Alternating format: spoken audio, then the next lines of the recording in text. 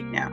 These are kids right now who are hurting. And if we don't have the empathy or the heart, we got to really ask ourselves why that is.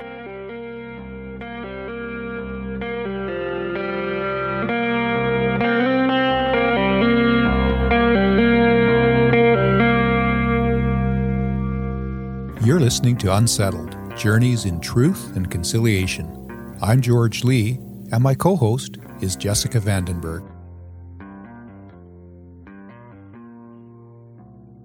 It is always a great honor to be asked to acknowledge the land we stand on and the peoples of this land.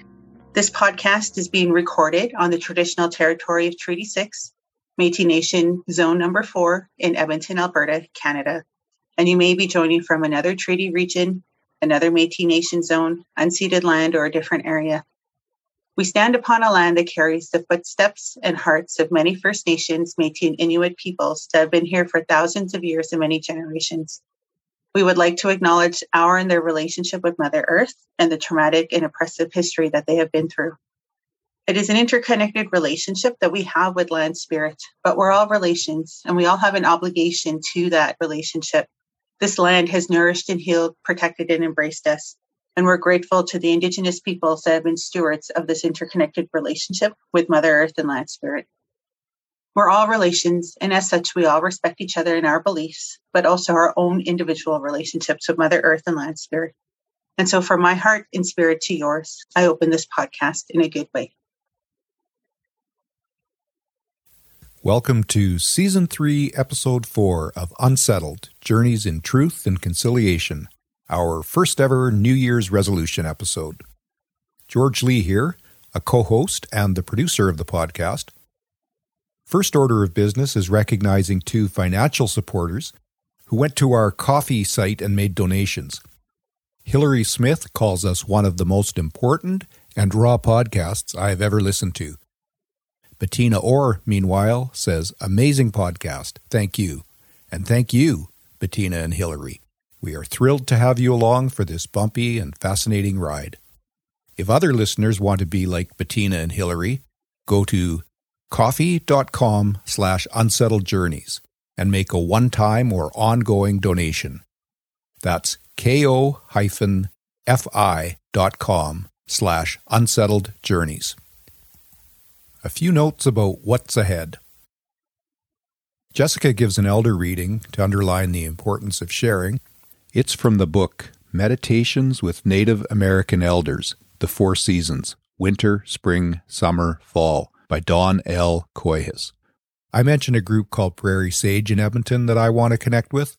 Its full name is Prairie Sage Protectors. Jessica speaks of an upcoming round dance at the University of Alberta. The date for that is January 28th, 2023. I mentioned a big August powwow in Maskwacis. That's the Samson Cree Nation powwow. And I don't have the dates yet, but we'll post them on Facebook. It does tend to be in August. Some of you may have noticed the teasers on Facebook about what's coming up in this episode, but otherwise you'll just have to listen to find out what our 2023 resolutions are. These are simple, practical things you can do in 2023 to make truth and conciliation part of your personal process. And I'd say they apply pretty well equally to Indigenous and non-Indigenous listeners, maybe skewed a little bit towards the non-Indigenous among you. But biased, as I most definitely am, I think there's something for everyone, and it's a really fun conversation that Jessica and I hope you enjoy. Okay, let's go. The way I kind of envisioned this was us each having 5 resolutions. So I have my 5. However, I thought afterwards, this is your work. I mean, to impose on you to have 5 reconciliation resolutions of your own, I think is not very polite of me to even suggest. So I guess what I'm going to say is yours could be more suggestions for just people generally, rather than things you're going to do. And mine are going to be kind of specific things that I'm going to do, much of it related to the podcast. So I just wanted to get that air clear right away. I thought, oh, what a jerk I'm saying to, somebody who works, 9 to 5 plus in this area. Oh, and you need to have reconciliation resolutions. I don't think so. I think you're doing enough. So anyway, so I wanted to kind of clear the air on that, whether it needed to be cleared or not. I wanted to just say that. Sounds good. And I think it's important to be in the podcast too, right? Like, because we talk a lot about the emotional toll that it takes on Indigenous people to work in reconciliation space, right? And we talk about being cautious about things like tokenism and overloading the demographics that need the allyship. You know, that whole piece of it, I think, is important to mention too. Are you interested in kicking it off? Do you want me to do the first one, or do you have one you want to mention, or? Maybe I'll kick it off. Okay, perfect. Let me just ramble away for a bit. As we approach 2023, the calendar year shifts over for Indigenous people who follow the moon calendar. Things kind of switch over winter solstice, and you go season to season, right? So winter solstice takes us from the fall to the winter. Fall is a time of letting go, of shedding things, of getting ready for the winter. And the winter is a time of storytelling, and this time to sit together and the time to reflect and hibernate and restore yourself, nourish yourself, those types of things. So I'll give you an elder reading from one of the Dene elders. So this one is about nature spirit, it says.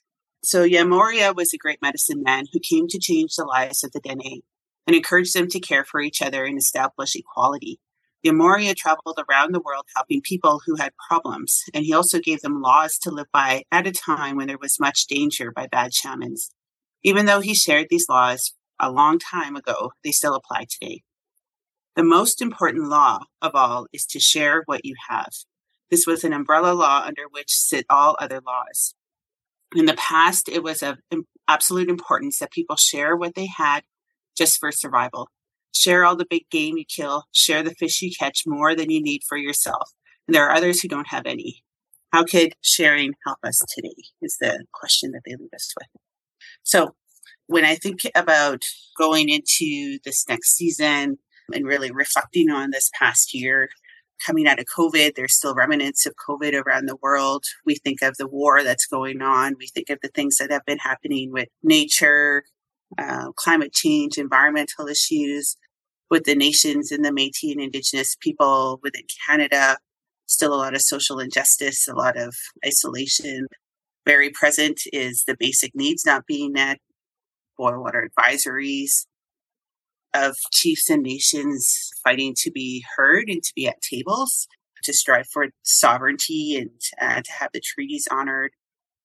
And I think about this, you know, the basic teaching of sharing, take only what you need and share the rest, right? This is, I think, almost every elder I've talked to have always shared this idea, right? And so give away what you have, right? So I think about that a lot, especially at the holiday season, because we give each other gifts. And of course, we've talked about gifting. Gifting is a big thing. I mean, gifting is a form of sharing, right? So in our house, we always make sure that we go through and donate everything that we haven't used for the past year, all our coats and boots and toys the kids no longer use, and we give them away, partially to make space for new things, but also partially because we don't use them and somebody else could be using them, right? And so when I think about going into this new year and reflecting back on the year, this teaching of sharing really resonates, especially around this holiday season. And so I think, George, we wanted to have a conversation about how we're both kind of preparing for the winter season and what we're taking away from this past year and reflecting forward. That's great. I love that, because mine, my resolutions, they're kind of engineering almost, like, okay, is this something that I can measure? Is it something that I can actually do? Like, is it achievable? Is it measurable? All the things that you and I in some of our past lives, and probably in your current life, are really encouraged to do and are really important. And then you came up with one that was just so tied to the various Indigenous worldviews. So that's spectacular. So what I'm hearing is a resolution that encourages sharing in a meaningful way. So whatever that is for the individual. And I look at, in my world, so here's two things. I have a storage shed, which I can't, I shouldn't really be paying for anyway, because I don't need most of the stuff in it. And I go back and forth, like, do I still need DVDs? And I really don't make the hard decisions. So the process has started. And so what I'm encouraging myself to do is I'm either going to reduce the size of that storage shed by getting rid of the stuff that can either be recycled or given away, and just get rid of the stuff and not cling to the idea that someday I may need this, because someday may be right now for somebody else who needs it. And the same thing goes with clothing. I have so many pieces of clothing that I never wear or that are superfluous. I have extra toques. I have extra gloves. And a lot of those I can get rid of. That's my takeaway from that.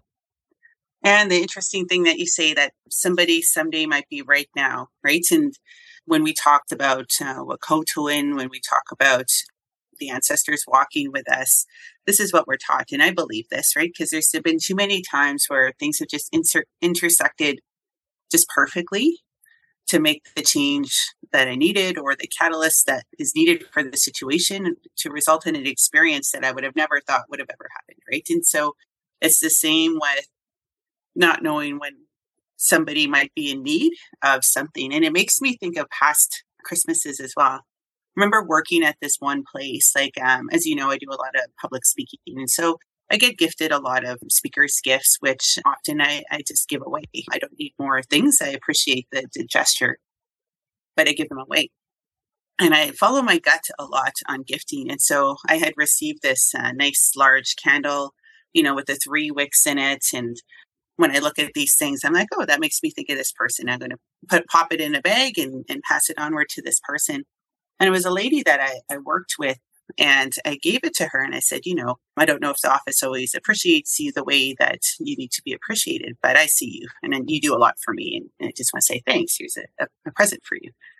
And she opened it and she just burst into tears. She said, I really wanted a candle like this. And this year money is so tight that we're not buying each other presents in our family. It needs to go towards food. And she just she's like, how did you know I wanted this candle? And I said, I don't know how I did, but this was meant for you then. Right. And so things like that happen. So, when it's feeling right for you to give away the things that you no longer need, then it could be going to that person who needs it at that very moment, even if it is just to lift their spirits. We almost sometimes tend to think of regifting as an offense. What you've done is you've reframed regifting as a very positive thing. Like, you can accept the gift with utter graciousness, but there should be nothing offensive about that gift going to somebody else who actually needs it more than you do. It doesn't need to be, oh, geez, another candle that I don't need or whatever it is. You can graciously accept that and think, wow, this is an opportunity. This is very interesting because I just had that conversation with my partner. He comes from a bit more of a traditional mindset. His mind is always being opened by conversations that we have, and same with mine. Appreciate his perspective. But, I said, I am a regifter. I think there's nothing wrong with that. If someone gives me something, I will appreciate the moment and what it means. And I keep every single card that anybody's ever given me, because those things mean a lot and they remind me of that gift that they gave. But the things that we have here are just things. They're not things we take with us. We're taught relationships are the important thing here. The experiences are the important thing here. The stuff, it doesn't matter. If you pass it onwards and it heartens somebody's spirit, if it makes their day, if you don't need it, share it. So it's not that you don't appreciate the gift, or it's not that the gesture doesn't mean a lot, because it does, right? But if it's something that doesn't fit you, personally, I don't have an issue with it being passed on. I want to make sure that the things that I give to people are things that mean a lot. And then when we talk about things like elder protocol and we coach people through elder protocol, we say you give the tobacco, you give traditional medicines, but then you also always give something that means a lot to that elder. And so that is a reflection of the relationship you have, right? So there are gifts that people give me that they know me really well, and they hit it every time, right? But if you know the person you're giving something to really well, then you will know what means the most to them for that time.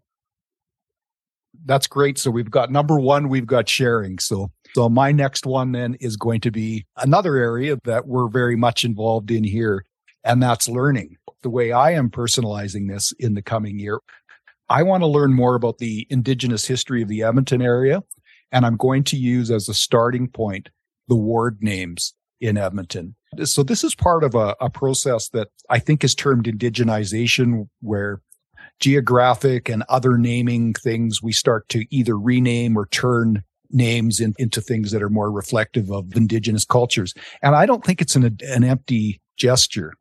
And it's certainly not an empty gesture if people take the time to actually learn what those words mean in the worlds that they're geographically occupying. So I want to do that.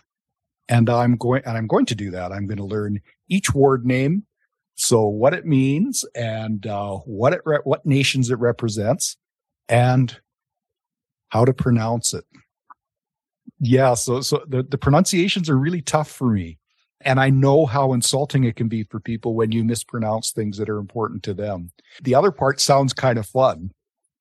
The pronunciation part sounds really intimidating to me. So I really am going to have to work on that. So although it seems like a fairly small project, I think it's kind of a big project. I think the pronunciation doesn't offend people so much because the gesture of even trying outweighs that, right? So that fear of mispronunciation, I don't think is as big as you think. But this idea of continual learning is an important one. And hopefully that's on everybody's list of things that they're looking forward to working on in 2023. I mean, this whole podcast is part of that, is part of learning. And for me, the contribution to helping people learn is doing the talks and the presentations and the lecture series that I host out of the University of Alberta.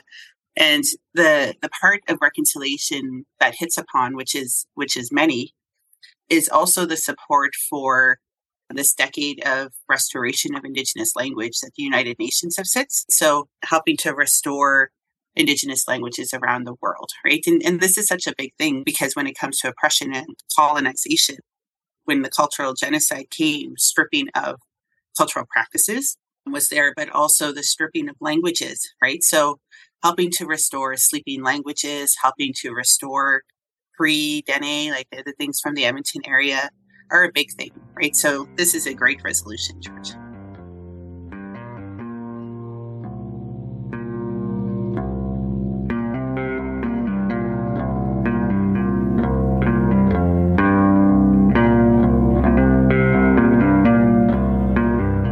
You're listening to Unsettled, Journeys in Truth and Conciliation. I'm Jessica Vandenberg, and my co-host is George Lee.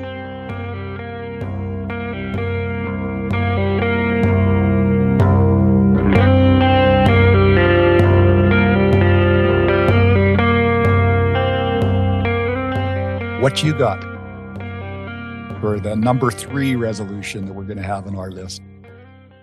I guess what I encourage people, as we mentioned in the past episodes, is just to support Indigenous businesses, right?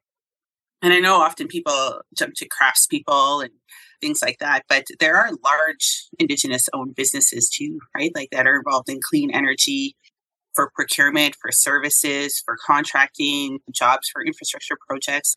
There's Indigenous owned consultancies, things like that. There's ways to support in all areas. And I think that is a big one that people need to think about. So like we did the episode talking about encouraging holiday shopping, but you can think about this in other ways for event management, using Indigenous caterers. You can think about for industry, the procurement, the impact benefit agreements that allow a larger contribution to large infrastructure projects. Like all of that is a big deal, right? So I think I'd encourage that one as a resolution. We tried to do that with the podcast as much as we could too.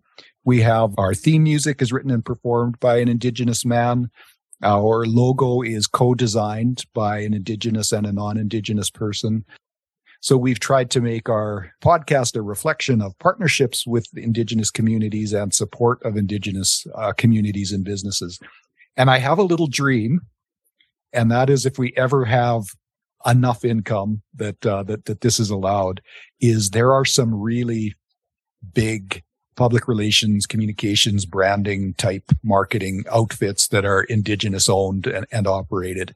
That would be a living example for the podcast, is to do a rebranding at some time, because as you know, we've wandered our way through this, which has its own charm and everything. But at some point I kind of see the idea of, okay, let's see where we are. What are we trying to do now? Where have we been? And where are we going with the podcast? And the idea of hiring an Indigenous firm to consult with us on that work is just thrilling to me. Yeah, one day. And you know what, Jessica? If that one day never comes, we are still having a wonderful experience here. And overall in society, it is a numbers game in a sense, but it's not really a numbers game in terms of this podcast, because we are paying it forward and we're influencing other people. It's the ripple effect. 100%. And we got over 10,000 downloads. I think that's a big thing. But just one observation about that is it's the final milestone within the podcast host as far as number of downloads. Oh, really? So that already hints that we've gone quite a bit farther than an awful lot of podcasts have gone. So we have nothing to be ashamed of. That's for sure. Good. So what's your next one on your list there, George? Okay, so we're up to three now. And my next one is, so this one is very personal, and this is a little self-indulgent, but it's a reflection of who I am. So I came up with this idea. So I was thinking about a lot of the things I needed to do personally. I was thinking a lot of the conflicts between some of the Indigenous ways of learning and worldviews and things that I'm learning, the kind of a colonial imprint there is within my whole being that has informed much of what I've done in my life, many of the jobs I've had, all of the jobs I've had, how there has been this very, although I didn't recognize it as such, this kind of colonial imprint. I have this personal reconciliation thing going on. What is the difference between the mosaic and the melting pot? What does it mean to me? And I find with things like this that literally understanding them is a lot harder than kind of metaphorically and beautifully and poetically understanding things. So I started writing a poem that is about my own personal journey, largely reflected on this podcast. And it's called Imaginary Winnipeg. It involves a road trip. Have you ever driven a 3 on the Tree? 3 on the Tree, where is that? I might have. Okay, so a 3 on the Tree is an old shift pattern in vehicles. And, I see. Yeah. So you come down, so you have first down here up close to you, and then you throw it up into second, and then you drop it down again into third. I had an old Ford truck that had a 3 on the Tree, and I loved that sense of power so much. But anyway, so that's in there. So driving with a 3 on the Tree and a imaginary person that will be kind of a shapeshifter with in the passenger seat with me. I don't think we ever actually get to Winnipeg in the story, but there are all these kinds of diversions that kind of talk about the understandings between peoples in Turtle Island. So that sounds really vague and kind of bizarre, and it absolutely is. But it's but I've already written pieces of it, and I'm really enjoying it. That's good. I think the writing piece is important as reconciliation, because the future of reconciliation isn't prescribed by anybody. This is new territory, right? We're trying to correct centuries of oppression. So it's something that hasn't been done in the history of Canada. So we need the creativity of people to envision something different, not to be constrained by systematic racism or things that they have been taught, to think creatively about what this could look like. And we see industry partners making strides in this area, and people like my consulting firm and the partners that we have helping people with reconciliation strategies, really thinking outside the box of what can be done. People often think of indigenization, incorporation of Indigenous ways, decolonization, reconciliation actions, as small administrative tasks, but it's not. It's cultural change. And it's building and repairing community relationships and individual relationships and helping people heal along the way. So it's something that touches every aspect of life. Similar to how we talk about engineering to people, right? Like it's in everything, right? There's some aspects of it that are touched everywhere. It's the same in reconciliation. It touches every aspect of who we are and what we do. And so we need people with creativity to blank slate it and envision what it could look like. So journaling, writing, free flow design, all of this is so important for reconciliation. So encouraging people to journal, to write. I've been writing my story down as well. I've been told that I'm meant to write a book. I don't know what that means and what that looks like and things like that. But so I just write and we'll see what comes out of all of that. But I think this is a great one. Mm-hmm. Well, if you're ever in need of a non-Indigenous editor, I know a guy. Perfect. The next one I think I would encourage people to do is to talk to kids.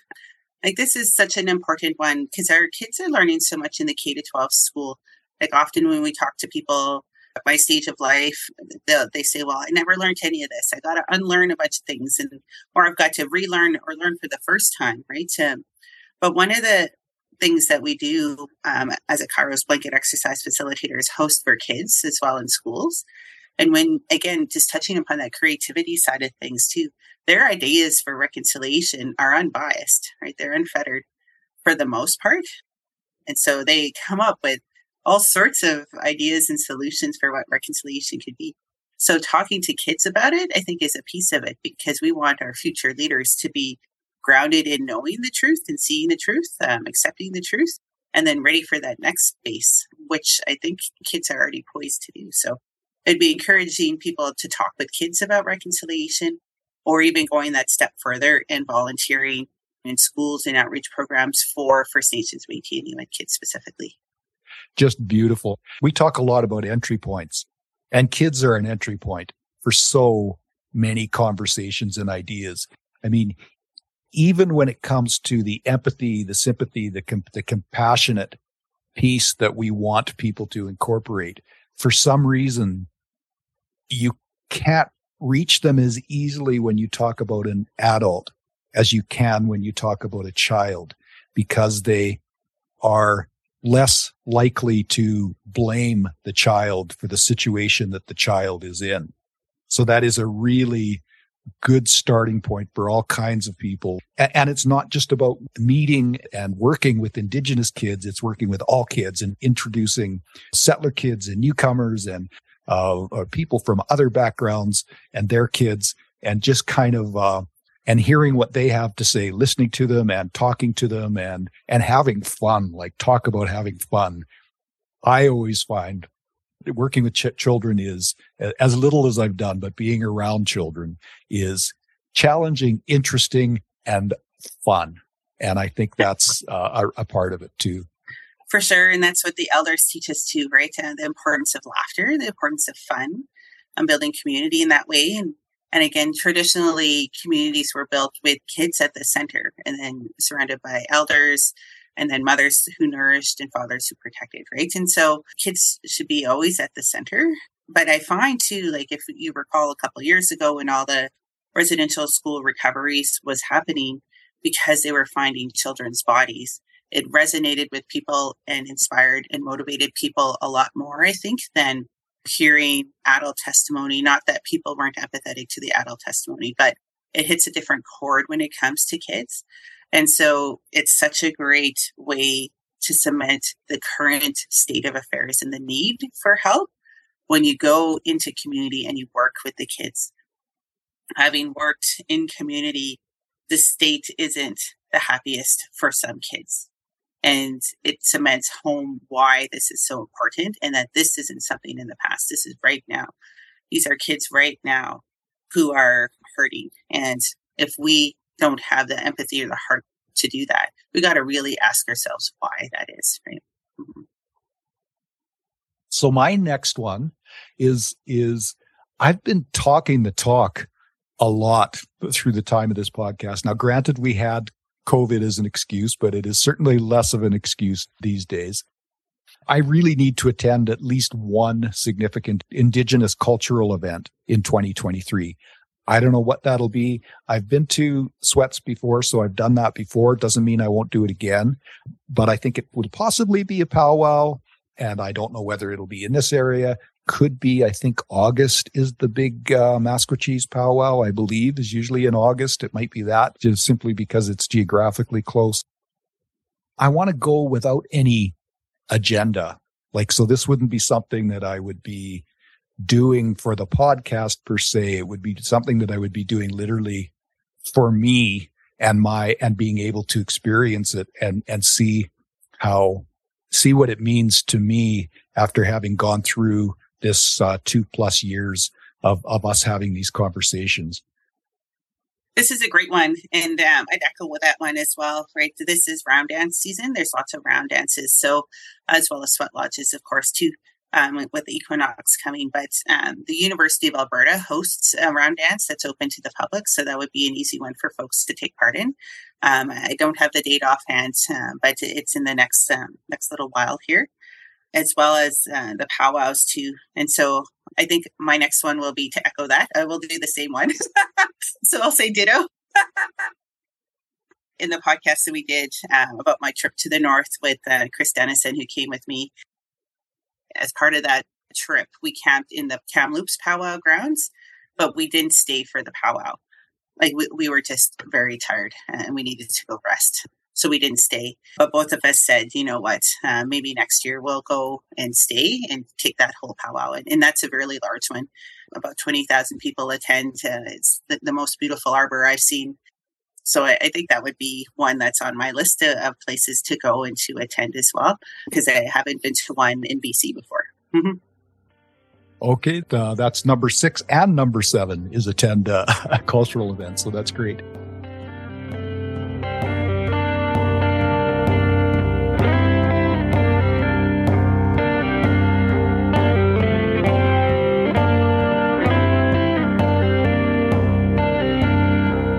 You're listening to Unsettled, Journeys in Truth and Conciliation. I'm George Lee, and my co-host is Jessica Vandenberg.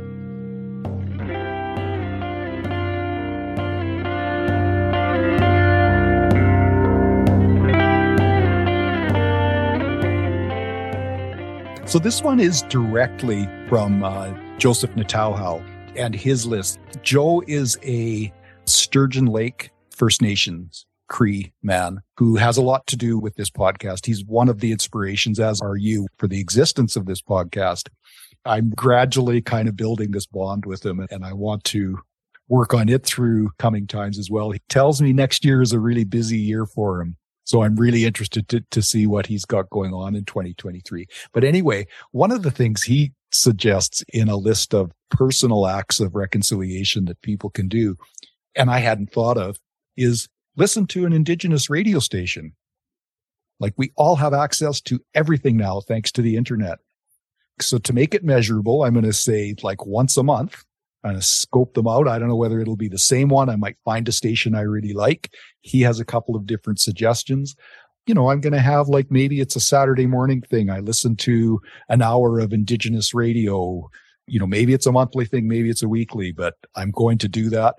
I'm going to come up with a little bit of a schedule of it and actually listen to some Indigenous radio. I think this is a great one. In Alberta, of course, Treaty 6, 7, and 8, Wind Speaker Radio is one that everyone can access. In the Edmonton area, there's a new one as well, and I can't recall what it is offhand. So maybe we can look that one up after and post that one. But this is a great one because they do work on pronunciation. So to tie it back to your first one, often they'll have a Cree word of the day or a Dene word of the day, or they speak Stoney a lot on Wind Speaker Radio as well. So it helps with pronunciation. And I just want to note as well, shout out to the radio stations too on September 30th, National Truth Reconciliation Day. They've been doing such a good job on that day of all Indigenous content, right? So having conversations with elders, having people talk on truth reconciliation, having the sound bites. And I've been so impressed by the radio stations, and they're taking up the calls to action on that day. Just all of that means so much, and it has such a broad reach. And so I just want to shout out the radio stations for that one. And you're speaking about radio stations just generally. Radio stations in general. Yeah, every radio station I listened to on that day was doing something in honor of National Truth Reconciliation Day, whether it was full day content or sound bites or whatever it was, they did something. That's really reassuring for sure. Wow, we're already up to my last one. So wait a minute, it's your turn. Yeah. Wait a minute, it's your turn. Wait for me. The next one I have will be more the internal look. I'm going to continue with my healing journey. I think that's a big part of it. With that podcast that we did going to the trip to the north, there's still a lot to process from that. As shared on this podcast before, I walk with complex PTSD. There's a lot of effects of that come out in funny ways. One of it is doing too many things, taking on too much. And as you know, George, I do a lot.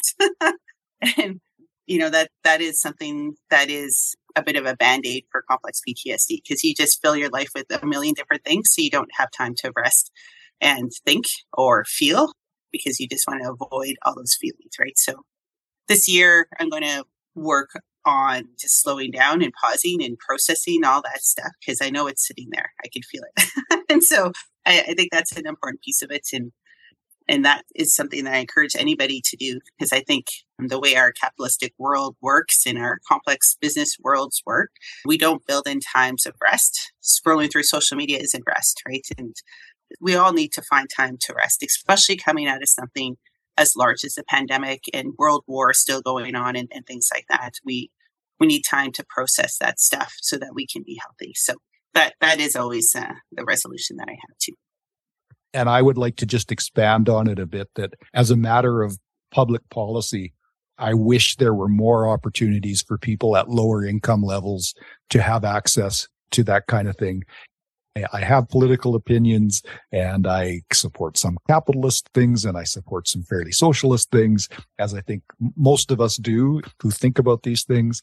But I really feel issues like homelessness and drug addiction and mental illness and poverty are so hand in hand, and we do a real Band-Aid approach most of the time. It seems to me, and I speak from a level of ignorance, I realize that, but as an observer, it seems to me we treat an awful lot of symptoms without going to root causes.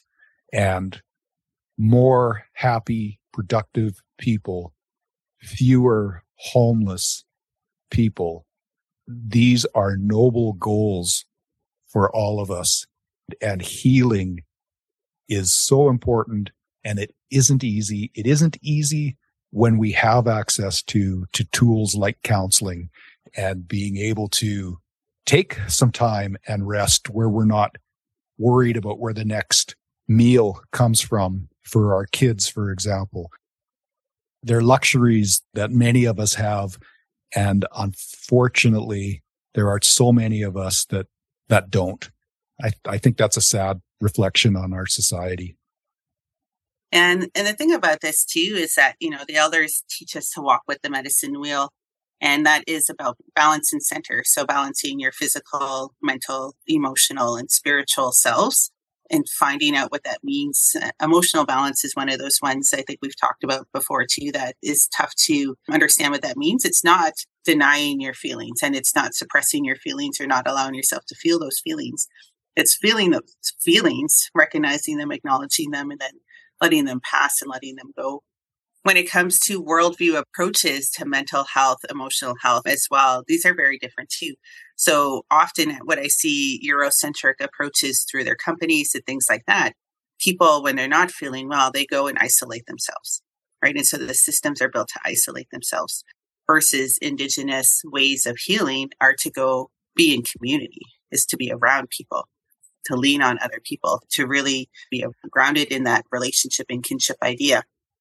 And so it's interesting to see how that perpetuates and how it affects the timing as well of how long healing takes, right? So in workplaces, they say, well, okay, go take some time off, stay at home, don't do anything, versus if you choose to go in community and return to the land, being around other people who are interested in supporting you through your healing will help release that burden and it doesn't feel as big. Because the hard part, I think you and I have both talked about our forays into mental health at some points, like is things getting too big in our heads, right? And then that drags you down rather than lifts you up. But if you are in a spot in your head where you're feeling low and you reach out and are in community and people are supporting you, it keeps that from getting too big, right? So, yeah. One of the things you talked about earlier was in this same item, you spoke about relaxing isn't scrolling. And then that ties into what our definitions of community are and an active presence with other people. I'm not going to diss every aspect of social media, but we know that there are some really negative effects of social media, and there are some behaviors that really are positive in our lives that are based around social media. I think we all kind of accept that as a given now. I certainly do. And community in person is a different thing. It is a far more well-rounded, constructive aspect of being with other people than being with them digitally. I certainly agree with what you said. For sure. And when I think through the places that I've worked and who has been open to different ways of supporting an employee's wellness, there are some that have been open and some that have been closed. So even working for a company that says that they work a lot with Indigenous communities or believe in the social contribution and community contribution, proposing a different way of approaching my mental health and the load that the work was having didn't quite resonate because it felt too different to them. But it's exactly what you said, when the bundle is too heavy, just simply having somebody walk with you does a big thing, right? What the elders teach us is what is yours, and what's mine is mine. Like, you can't save me, I can't save you. As much as I can have empathy and wish I could take away all your pain and someone could take all away mine, that's not possible, right? So what do? You walk with somebody, right? And that makes such a big difference. And even just simply sitting in circle with people helps a lot to lift those burdens and release those burdens, right? So, where we are at the University of Alberta, we regularly hold sharing circles with elders now. And that's one of those things that just helps lift the burden and carry people to be seen and help their bundles become lighter. That's an interesting comment, and I want to tie it to one personal thing in my life, if that's okay. One of the sweats that I have been lucky enough to have been involved in was run by an elder from Saskatchewan, and he was a former chief. I'm not sure whether he was chief at the time. Really nice guy, and I got to know him right around the time I was quitting drinking. As I recall, he was about 10 years without drinking at that time. You tend to kind of expand these things in your memory. So I don't know whether it was more than one walk, whether it was just one walk, but we went on a literal walk together and there were hardly any words said. And that walk was so important because even though I think you're largely talking, or not completely, but you're largely talking metaphorically, we walk with people, but this was a literal walk with this guy. And like I say, he's not a big talker, or he certainly wasn't during this walk. And the few things that were said were unchallenging, were not directed at me like, how are you doing with that not drinking thing, George, or anything like that. It was not the kind of approach I have had in similar situations with other people, to be frank. It was just this silent support that was so meaningful for me. Partially because of who he was on two levels, because he was an elder and also because he was an elder who had run a sweat that I'd been involved in. And also because, so this is three things, and also because he was a non-drinker like I had become. So I just want to give a literal example of that and how important it was in my life. And it's still a touchstone for me that this guy cared enough about me just to walk with me. And that was it. All it took to be important in my life at that moment. And actually, I was being literal as well. So physically walking with people. It did so much for me too. And it reconnects you with the land too. So it does, like many things, it's an intersection of several things that it does, right? Connection with the land, just having the presence of somebody with you, and physical movement tied to the release of emotional. There's a special tie between them that people can look into if they want to. But yeah, I meant literally as well, because I have a lot of people that do support me.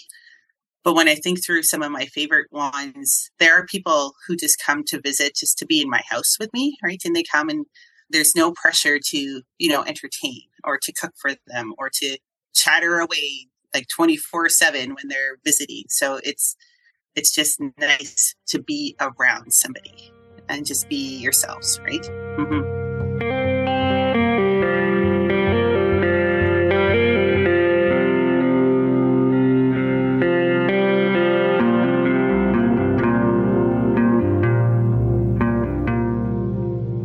You're listening to Unsettled, Journeys in Truth and Conciliation. I'm Jessica Vandenberg, and my co-host is George Lee.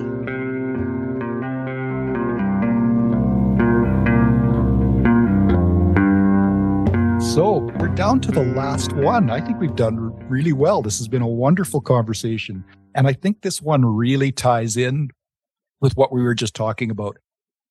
I don't know whether you follow some of the quasi and actual intellectuals on YouTube and their podcasts and things. One of the things that some of them have is Ask Me Anything. Although those are sometimes really interesting episodes, I thought, I'm not really in a position in my life where I'm ready to be an authority on many of the things we talk about. I mean, certainly there's certain areas of things we talk about that I am, but the power of listening and what we can get for listening. So I want to do in this year, and this probably will be for the podcast, but not necessarily, but just a tell me anything session. So instead of ask me anything, it's tell me anything. One of the visions I have is a little card table, maybe at a festival, and people just approach and we show them the card.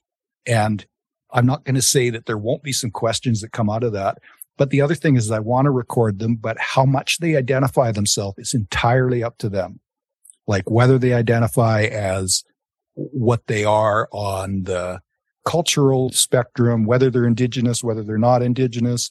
I just want to listen to people about whatever they want to talk about. If they don't want to talk about the kinds of thing that the podcast is interested in, that's fine too. And there's kind of two groups, I guess I'm looking at. Fair goers. There's a Heart of the City fair in Edmonton. That could be a place that I do it. And then another place, there is an organization called Prairie Sage, I think it's called, in Edmonton, and they go out to homeless people around Edmonton.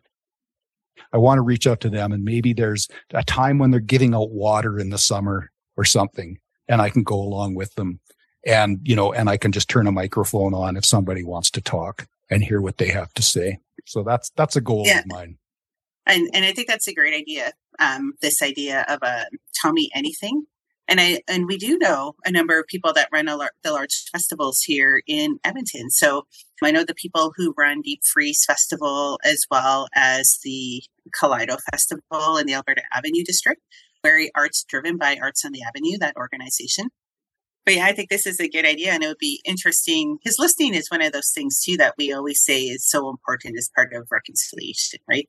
Is sitting and just listening. And then people will just come up and choose to say what they choose to say. But part of that is that they want to be seen and they want to be heard. When I talk to people about little things you can do, one of them is to truly see people. So walking along the street, if you see homeless people or people in poverty cycles, making the eye contact, helping to restore humanity. Because often, like even with myself, when I go into certain stores or certain settings, people will look at me and then you'll see like their glance just kind of slide away, right? So for whatever reason, I'm not going to assume why, but often that is the way for Indigenous people because of ingrained stereotypes or things like that they have grown up with. And so seeing people and believing their stories, hearing their testimony and just being witness to what they choose to share is a huge gesture. So that is a great idea, George. Okay, I'll just turn it back over to you if you want to wrap up with anything. And I just want to say, we'll have to revisit this and see how specifically I've done, because I think mine, as we talked about at the beginning, mine have a few more specifics for me, where a lot of yours are directed at others, because we already know you do a lot. and I did not want to make this podcast impose, or this episode of the podcast impose upon you. Yeah, for sure. And this is one of those great things for winter, right? Because winter, again, is a time of reflection. It's a time of rebuilding relationships, nourishing yourself, restoring things, and getting ready for what the next year of experiences bring to you, the next round of seasons. And so, yeah, this was a great episode. This gave you a lot to think about. Thanks, George. Unsettled, Journeys in Truth and Conciliation is a production of Features West Studios in Edmonton, Alberta, Canada, on traditional Treaty 6 and Métis Region 4 lands. Co-hosts Jessica Vandenberg and me, George Lee. Music written and performed by Kevin John of the Cayucit Checklisset First Nations on Vancouver Island. Logo conceived and designed by Corrine Riedel and Sandy Brown Van Dam. If you like what you've heard and you want more, consider supporting us financially. You can do that through one-time or monthly donations at ko-fi.com/unsettledjourneys. That's ko-fi.com/unsettledjourneys, all one word. We're listed in all the major podcast directories and some of the minor ones too. And we have a growing Facebook community you can join. Jessica and I also post regularly on LinkedIn, so like us, share us, review us, converse, all that stuff. No matter how well you do on your resolutions in 2023, remember that the people who care most about you love you just the way you are. Have a wonderful new year. And we'll drop into your personal soundscape again very soon.